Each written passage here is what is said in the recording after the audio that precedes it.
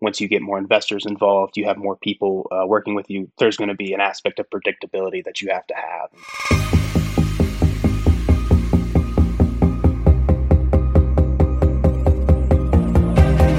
You're listening to Go-to-Market Excellence, the show for strategic leaders in B2B who understand the importance of data in accelerating growth.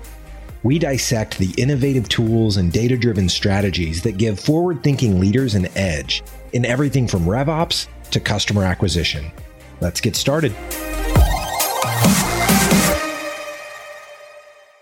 Welcome back to another episode of Go-to-Market Excellence. My guest today is Alex Rosenbauer. He's the Senior Go-to-Market Analyst at Pendo. And Pendo is the leading product adoption platform for tech companies. And as of late 2019, their most recent fundraising round, they were valued at $1 billion. Some people call those kind of companies unicorns. By now, in 2021, you guys are probably well on your way to being a decacorn. But anyway, Alex was previously a business analyst at Citrix. Alex, welcome to the show. So glad to have you.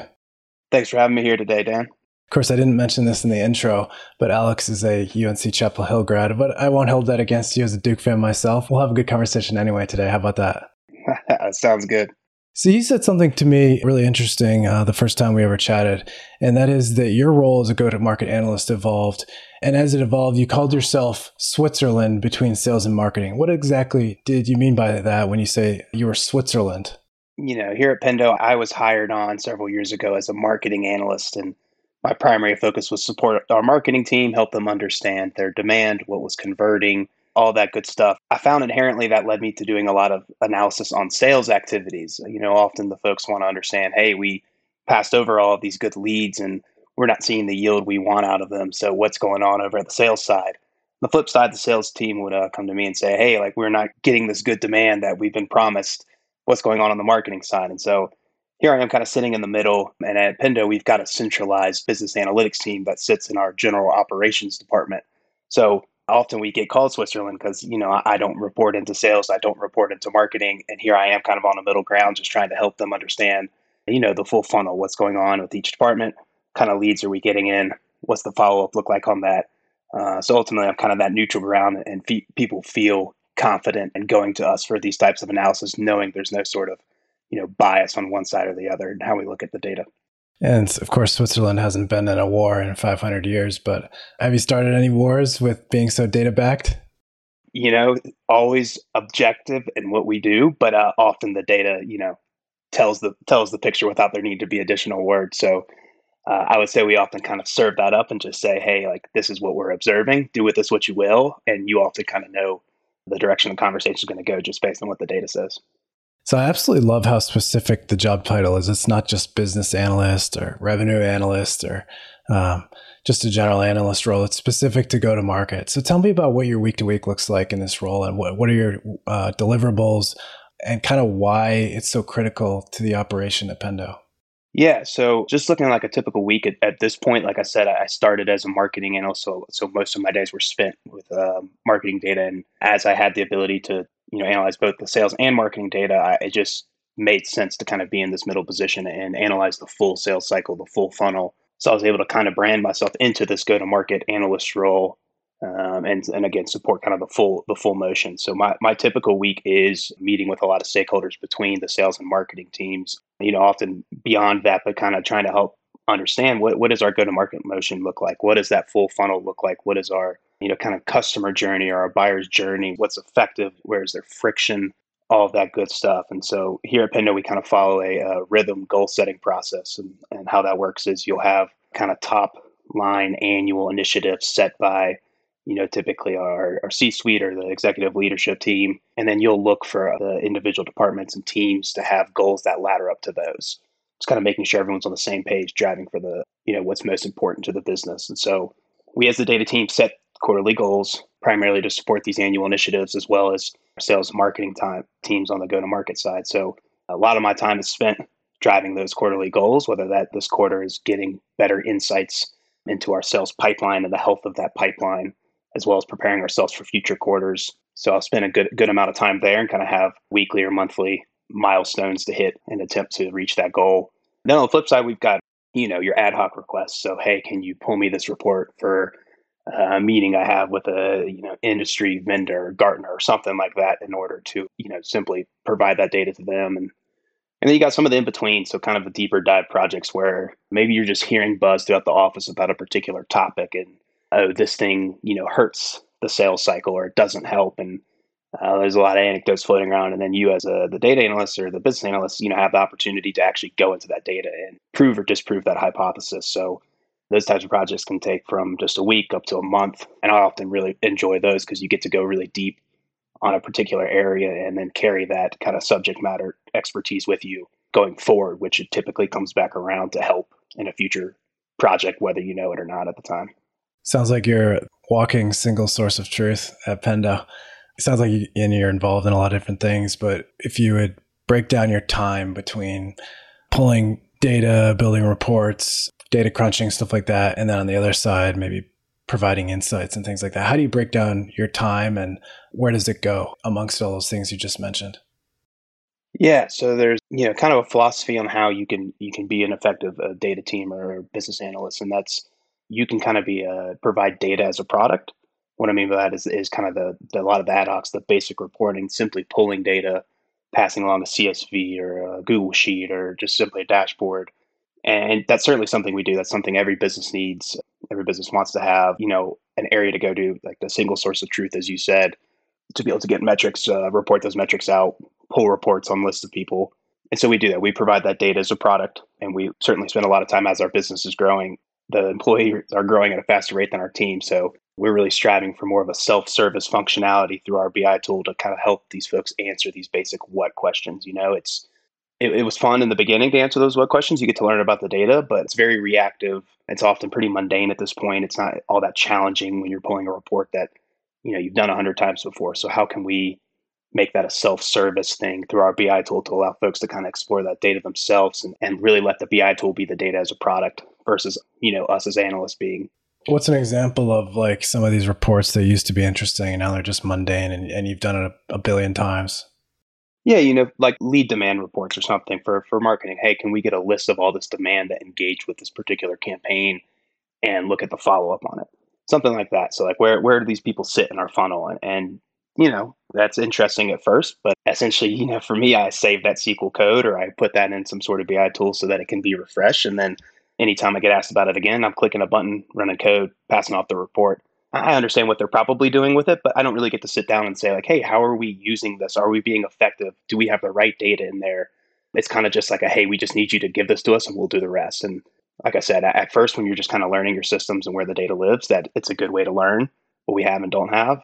But once you've done that several times, it just becomes a little more mundane. And at some point, it just becomes clicking a button and rerunning some code. So your role is one that not every tech company has. In fact, I think it's kind of a rare case where a company actually invests in a go-to-market analyst. So tell me, why don't you think more companies have people who fill the role that you're filling at Pendo? On the flip side of what I was saying, I guess like we do the data as a product, and I think you can get that through a lot of different teams. Before I started, everybody was pulling reports. Everybody was trying to answer the what questions. People were just doing it in different ways. So whether it is a centralized business analytics team or it's your revenue operations team, you need to have a place to go, like you said, to get kind of a single source of truth so that you're not having 10 people pull the same report 10 different ways. And so, that's primarily the purpose for this. And then on the flip side, from the go-to-market aspect, like the part I love about this job is really providing the data as a service or being a strategic partner and just providing recommendations towards making data-driven decisions or even just being a subject matter expert. I think that's the advantage of kind of sitting in this role and supporting the entire business is you kind of understand how the dots connect where, if you're somebody who's in engineering, you might have no idea what's going on over in marketing.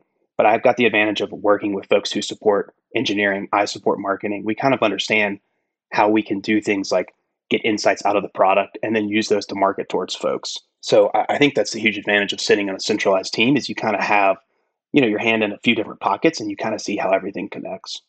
Yeah, it's obviously super critical. And especially for companies where, sales leaders and marketing leaders, especially early stage tech companies, they're often the ones that are trying to do their job, sell or create content and designs. And yet they're often burdened with having to do a lot of the data crunching and they do it different ways, like you said.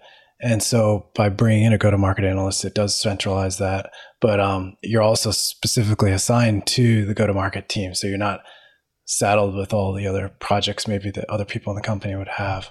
I'm curious, based on your experience, one topic that we're super interested at Scale Matters in figuring out is, when is the right time for a business, specifically a tech company, to hire their first analyst and then subsequently build out the analyst team. So let me ask you, let's say you're advising a CEO at a 100-person, 7,500-person SaaS company. When would you tell them to hire somebody in your shoes?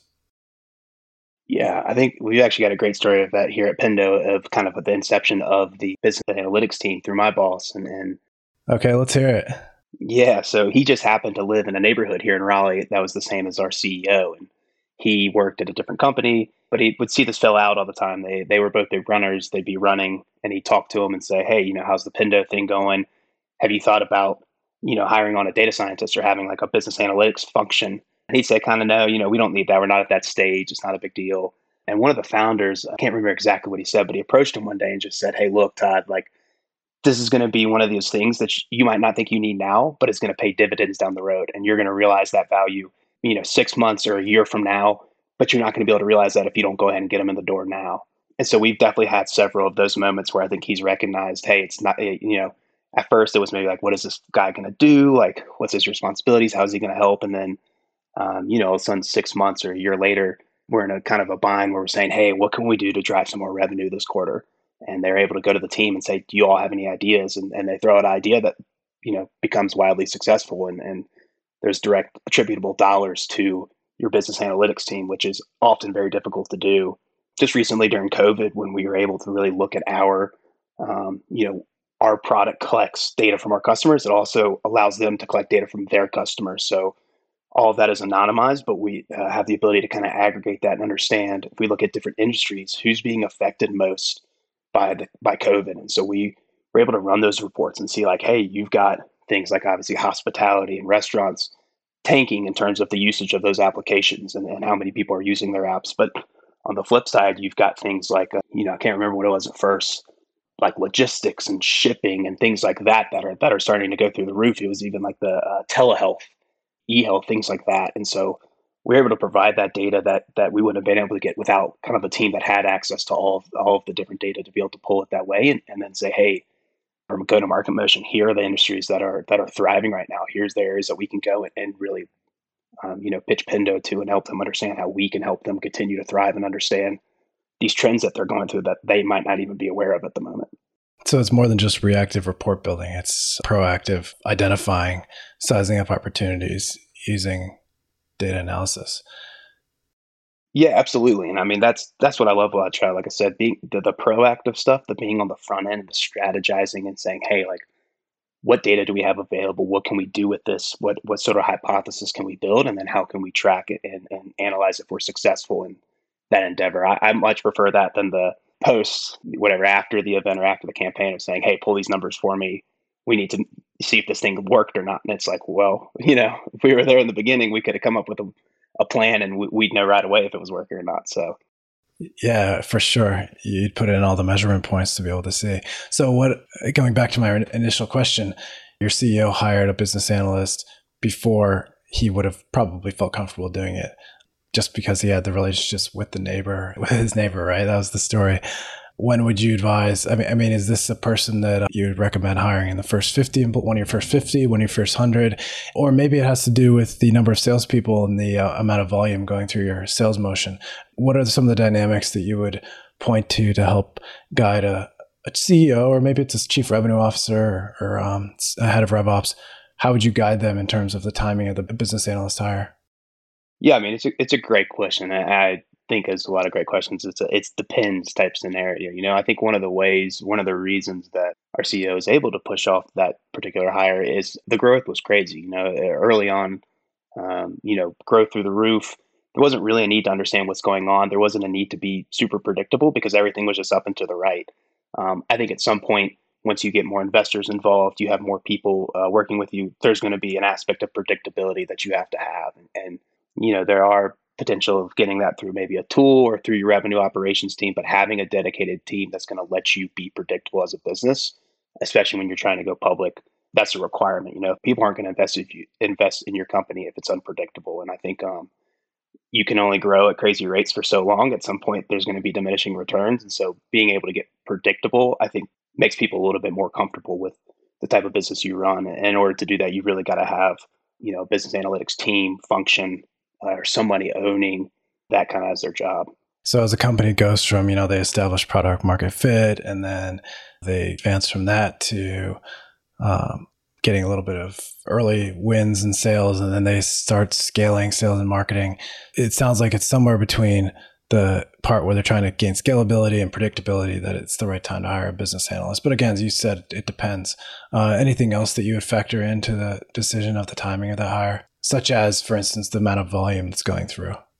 I think as more employees were being added, it was more people running their own reports. I mean, I remember hearing the stories about when I first started and prior to that when he was there just to answer the question of how much revenue do we sell in a quarter, you get seven different answers. And you think that's something you need to have down pretty tight, but like without a process, without operations in place of how you're going to do that and a plan and a strategy on how to do some basic reporting, like how much, revenue did you earn in a given period, it is really easy to pull seven different answers. And I'm sure all those answers are right using their own set of logic, but like having somebody to own the definitions and the agreed upon business definitions of how we will measure these things, that's critical. And so whether that's through your revenue operations function or through like a data analyst or a business analytics team, I mean, that's something you got to have.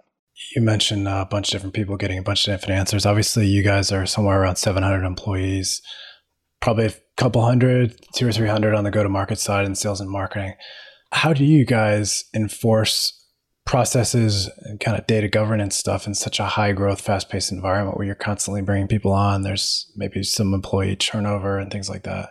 Yeah, I mean, I really think it's from having a close relationship with our operations team. So with our finance team to make sure we are on the same page with how they are reporting our books. We obviously, every business gets audited. What you're telling those auditors, what you're selling is what you want to be reporting internally as well. And so syncing up with the finance team to make sure, hey, we understand the definitions of how to determine dollars sold and during what period and how we'll report those things. And then working closely with our revenue operations team to make sure like our CRM is reporting these things, is reflecting these things accurately. We know how the dollars get in there. We know how the formulas work behind the scenes, and those definitions match up between our finance team, between our sales team, and between what we as the business analytics team are reporting through our BI tools. So I mean, it is really those close relationships, particularly with operations teams, that have, I think, made it successful there. Yeah, that makes a lot of sense. What you're describing is what we refer to as a data model. What are, agreeing on shared definitions of, what you're going to calculate, what you're going to measure, and then not only agreeing on the definitions, but then setting up your technology to properly capture all those fields so you can measure at a granular level. Was that something that you were in charge of doing on the go-to-market side? Was it a shared project of like building the data model, agreeing on the definitions, agreeing on the architecture of the technology to be able to capture and then visualize it all? Tell me about the process you guys went about to build the data model.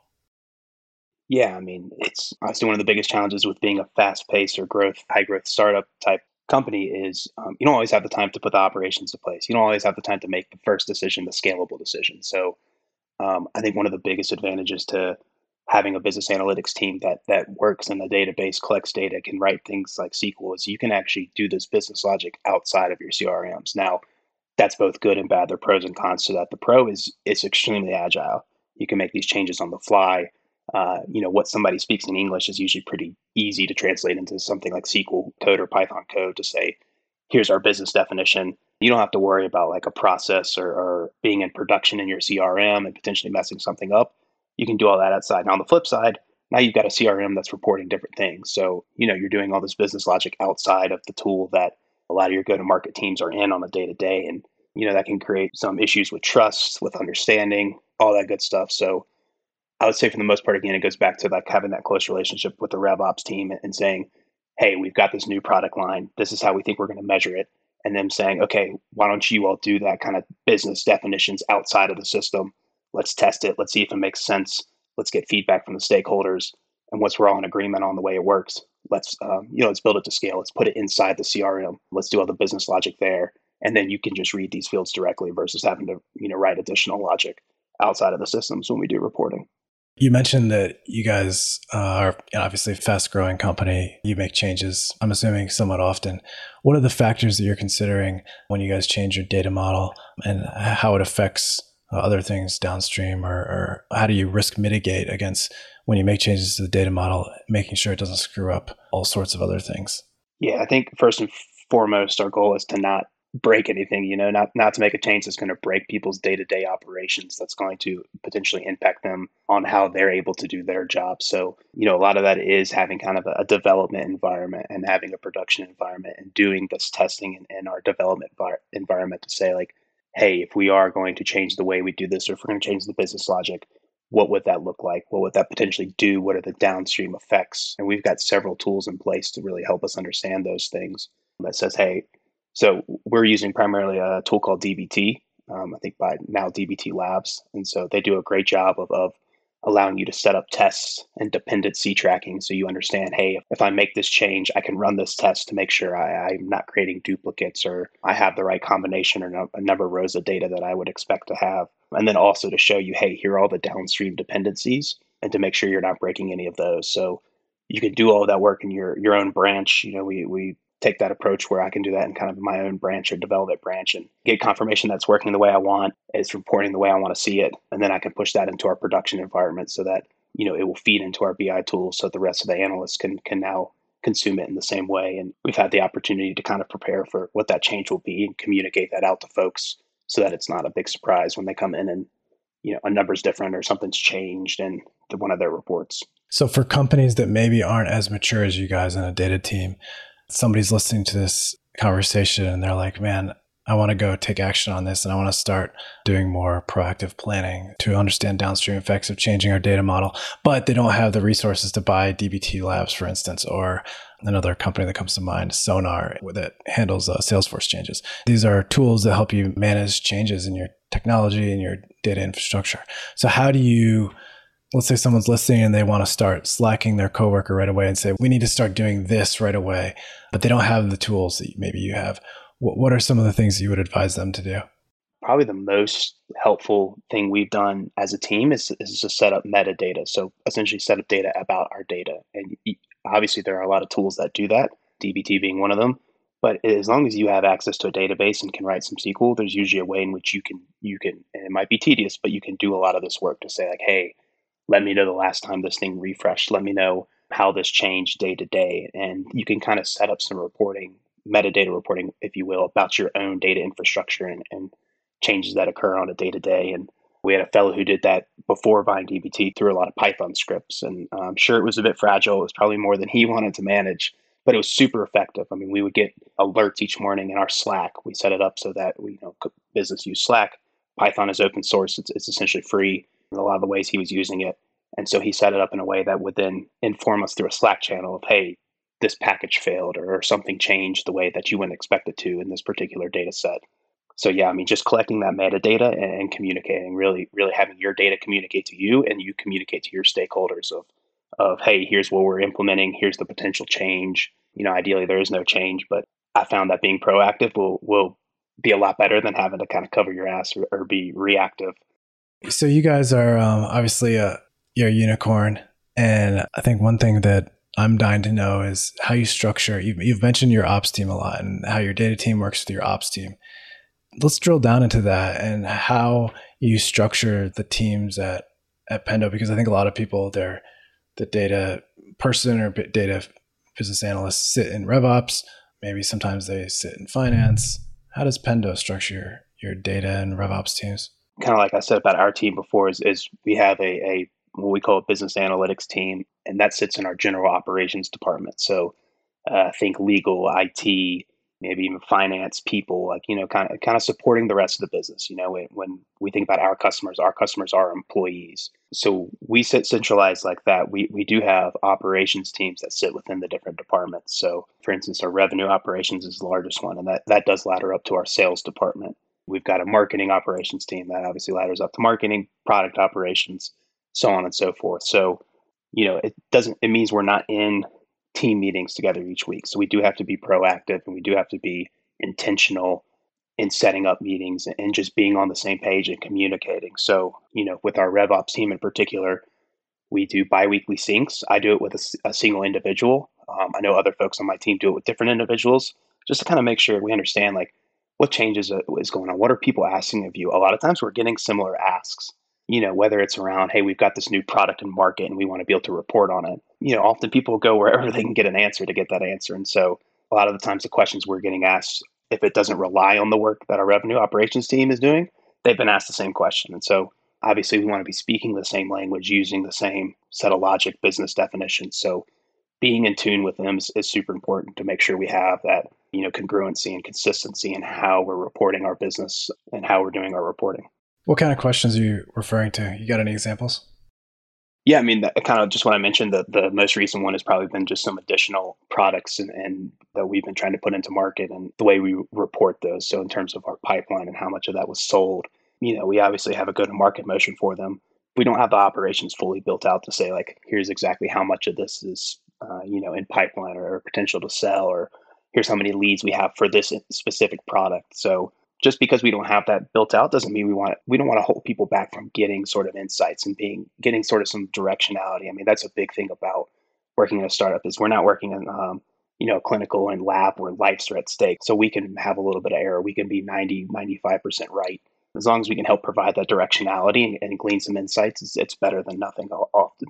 So, one of the products we offer is a feedback or a voice of customer solution where you're probably familiar with this. Yeah, you can go in and kind of request features or understand like a road mapping and all that good stuff for a particular tool or system. And so, it's something we sell. We want better insights into that. What kind of demand do we have for that particular product? How do we separate that from our other products? And so we don't have a robust operation set up around this particular product. We do have ways and we do have proxies that we can get a good idea of how that's trending and start to glean some insights into those things. And so working closely with our revenue operations team to say, hey, like, this is how I'm thinking we could define these things and do this in the meantime.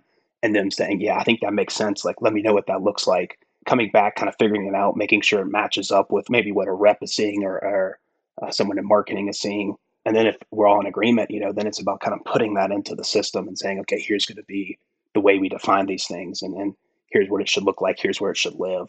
So that's just a recent example of one of those conversations and that collaboration. You mentioned that people sometimes go to RevOps for questions, sometimes come to you guys. I guess tangibly on a day-to-day basis, where does RevOps start and your go-to-market data team begin? And so just as an example, let's say one of your sales leaders, sales managers has a question about the performance of the reps that report to him, or maybe they're in a certain region or something like that, and they want to know performance over the last 2 quarters. Is that something that they go to RevOps and ask for a Salesforce report? Is that something they go to the data team and they want access to a custom report that you're going to run some custom queries on? Or is that something completely available in the BI tool? And just for that example alone, like, where does RevOps stop and where do you guys begin in the data team? It's a great question. And I'd be lying if I said we had that completely figured out. I think that's something we, again, just working closely with that team and being in constant communication to understand what asks are they getting. But you kind of make that decision together of, hey, a lot of folks are asking about this new product pipeline reporting. Is that something that we want to have live in the system? Is that something that we want to be outside of the system? Getting agreement there, and then just being consistent in that solution. So we use Salesforce. That's our primary CRM for our sales team. The thing I hate the most about our job is we don't integrate very well into Salesforce. We have another BI tool that sits outside of Salesforce, and that just disrupts the flow of a sales rep or of a manager. If you're going to be in the CRM, the last thing we want you to do is have to leave your daily workflow to leave the CRM, go to somewhere else to get data, and then go back into the CRM. Like, in an ideal scenario, everything is right there in front of you.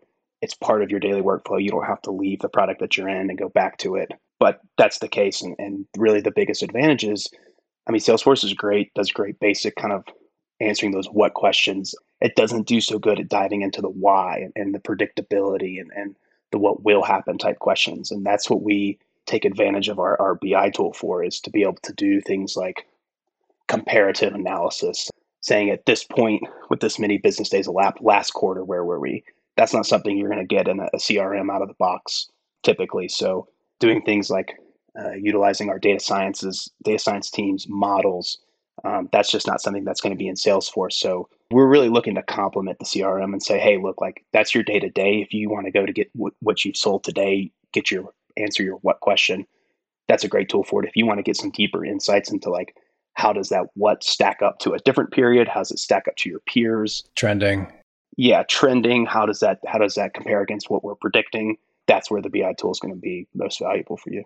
Makes a ton of sense. What other areas do you think where, companies buy these Salesforce, CRM, other CRMs, other marketing automation platforms, they all have a built-in data model. They all have, for instance, I think of HubSpot, for instance. I don't know if you've worked in HubSpot, but they have these life cycle stages, which is core to their data model, where people come in and they're like a subscriber and then a lead and then a marketing qualified lead, sales qualified lead, opportunity, customer evangelist, and on and on.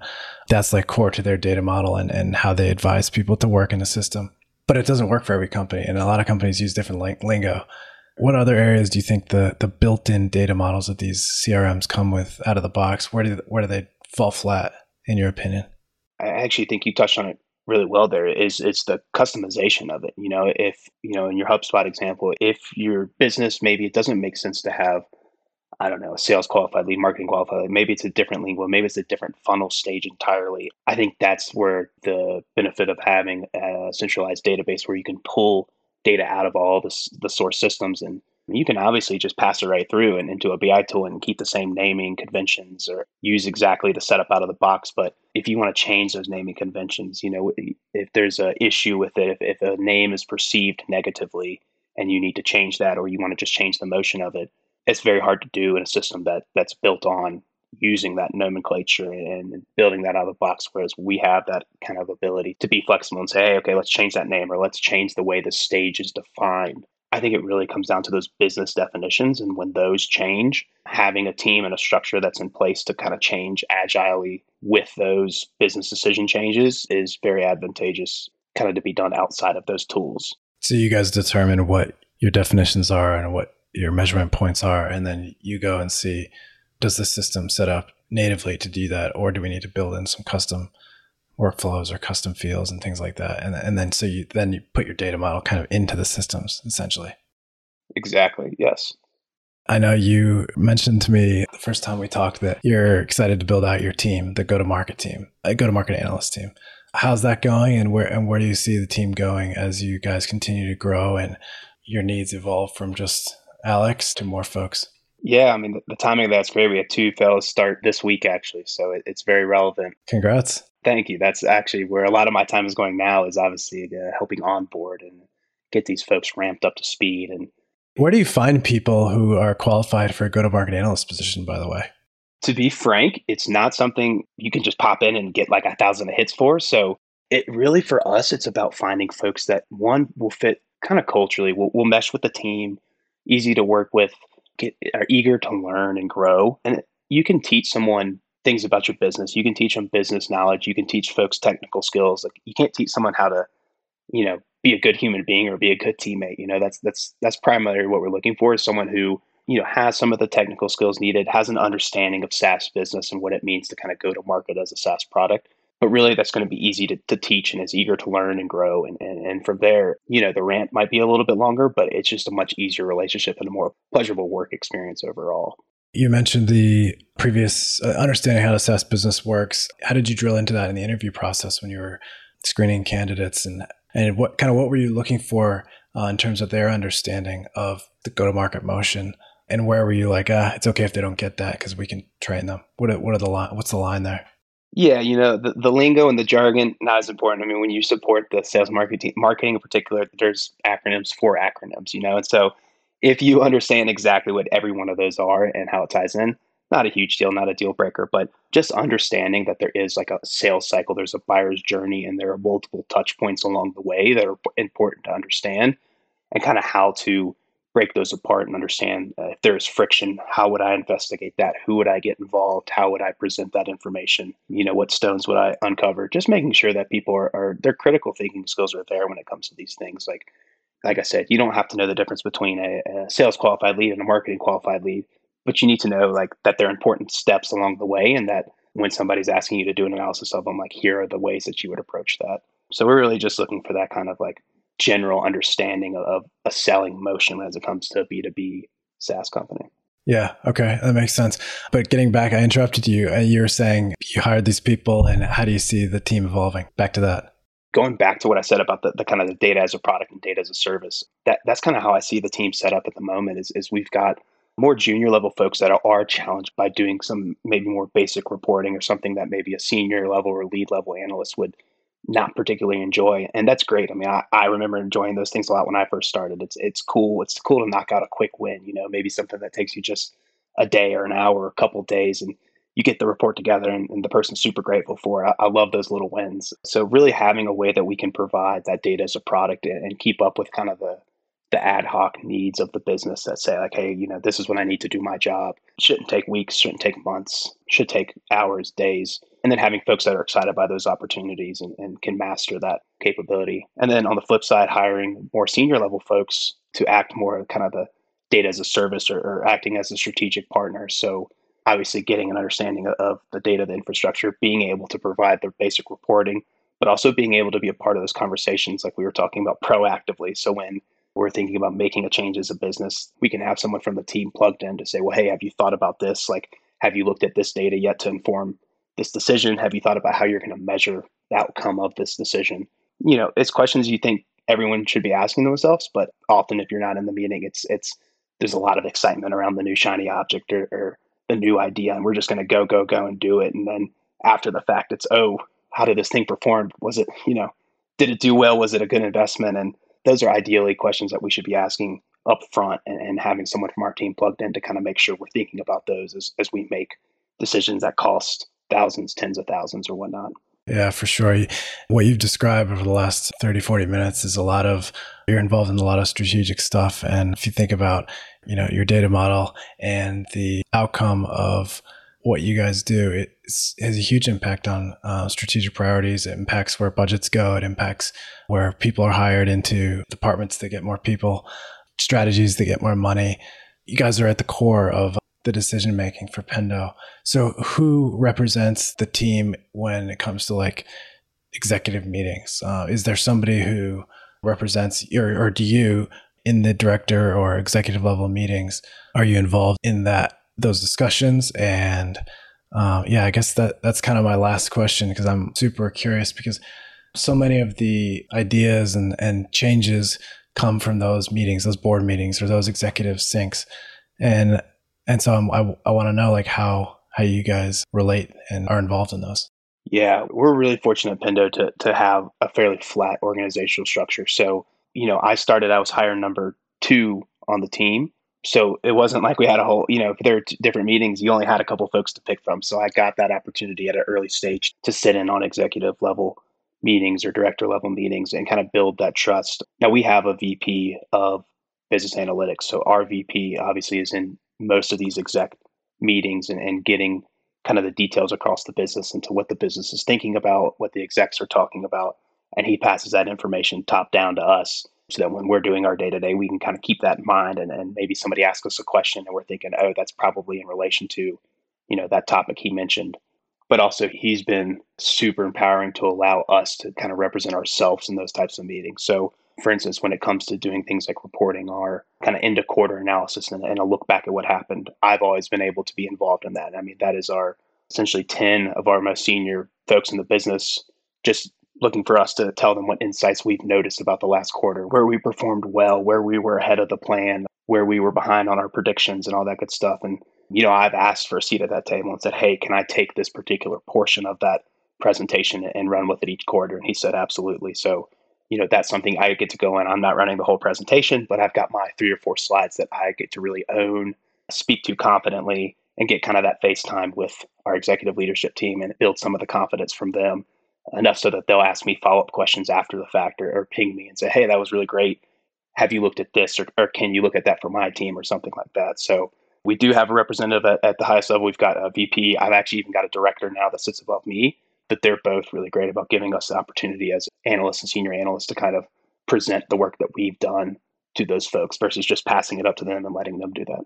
That's awesome. Sounds like you guys have an awesome culture and you're doing great work, super critical work. And they are super lucky to have you, Alex, and your whole team. So I really appreciate you spending some time with us on Go-to-Market Excellence today. And I know that anyone who listens to this is going to get a ton of value, especially, you're speaking from a company who's actually built it and done it the right way. So there's tons that we can all learn, those of us who are at companies not quite at the scale of Pendo. So really appreciate your time, Alex. Continued success at Pendo, and we'll catch up soon down the road, okay? No, all right. Yeah, thanks so much for having me on. I mean, I love this topic. I'm very passionate, as you can tell. I'm sure I've spoken 1,000 words a minute since I've been on here, but I think what y'all are doing is great. Big fan of the podcast and can't wait to listen to this when it comes out. Thank you, sir. Coming out soon. At Scale Matters, we believe people make better decisions with better information, not blindly following their gut. That's why we started this podcast. And that's why we offer go-to-market analytics that provide high-quality data and unbiased insights that strategic B2B revenue leaders can use to make their best decisions. If you want to check it out, go to www.scalematters.com. You've been listening to Go-to-Market Excellence. If you find what you've just heard valuable, then be sure to subscribe in your favorite podcast player so you never miss an episode. Until next time, stay excellent.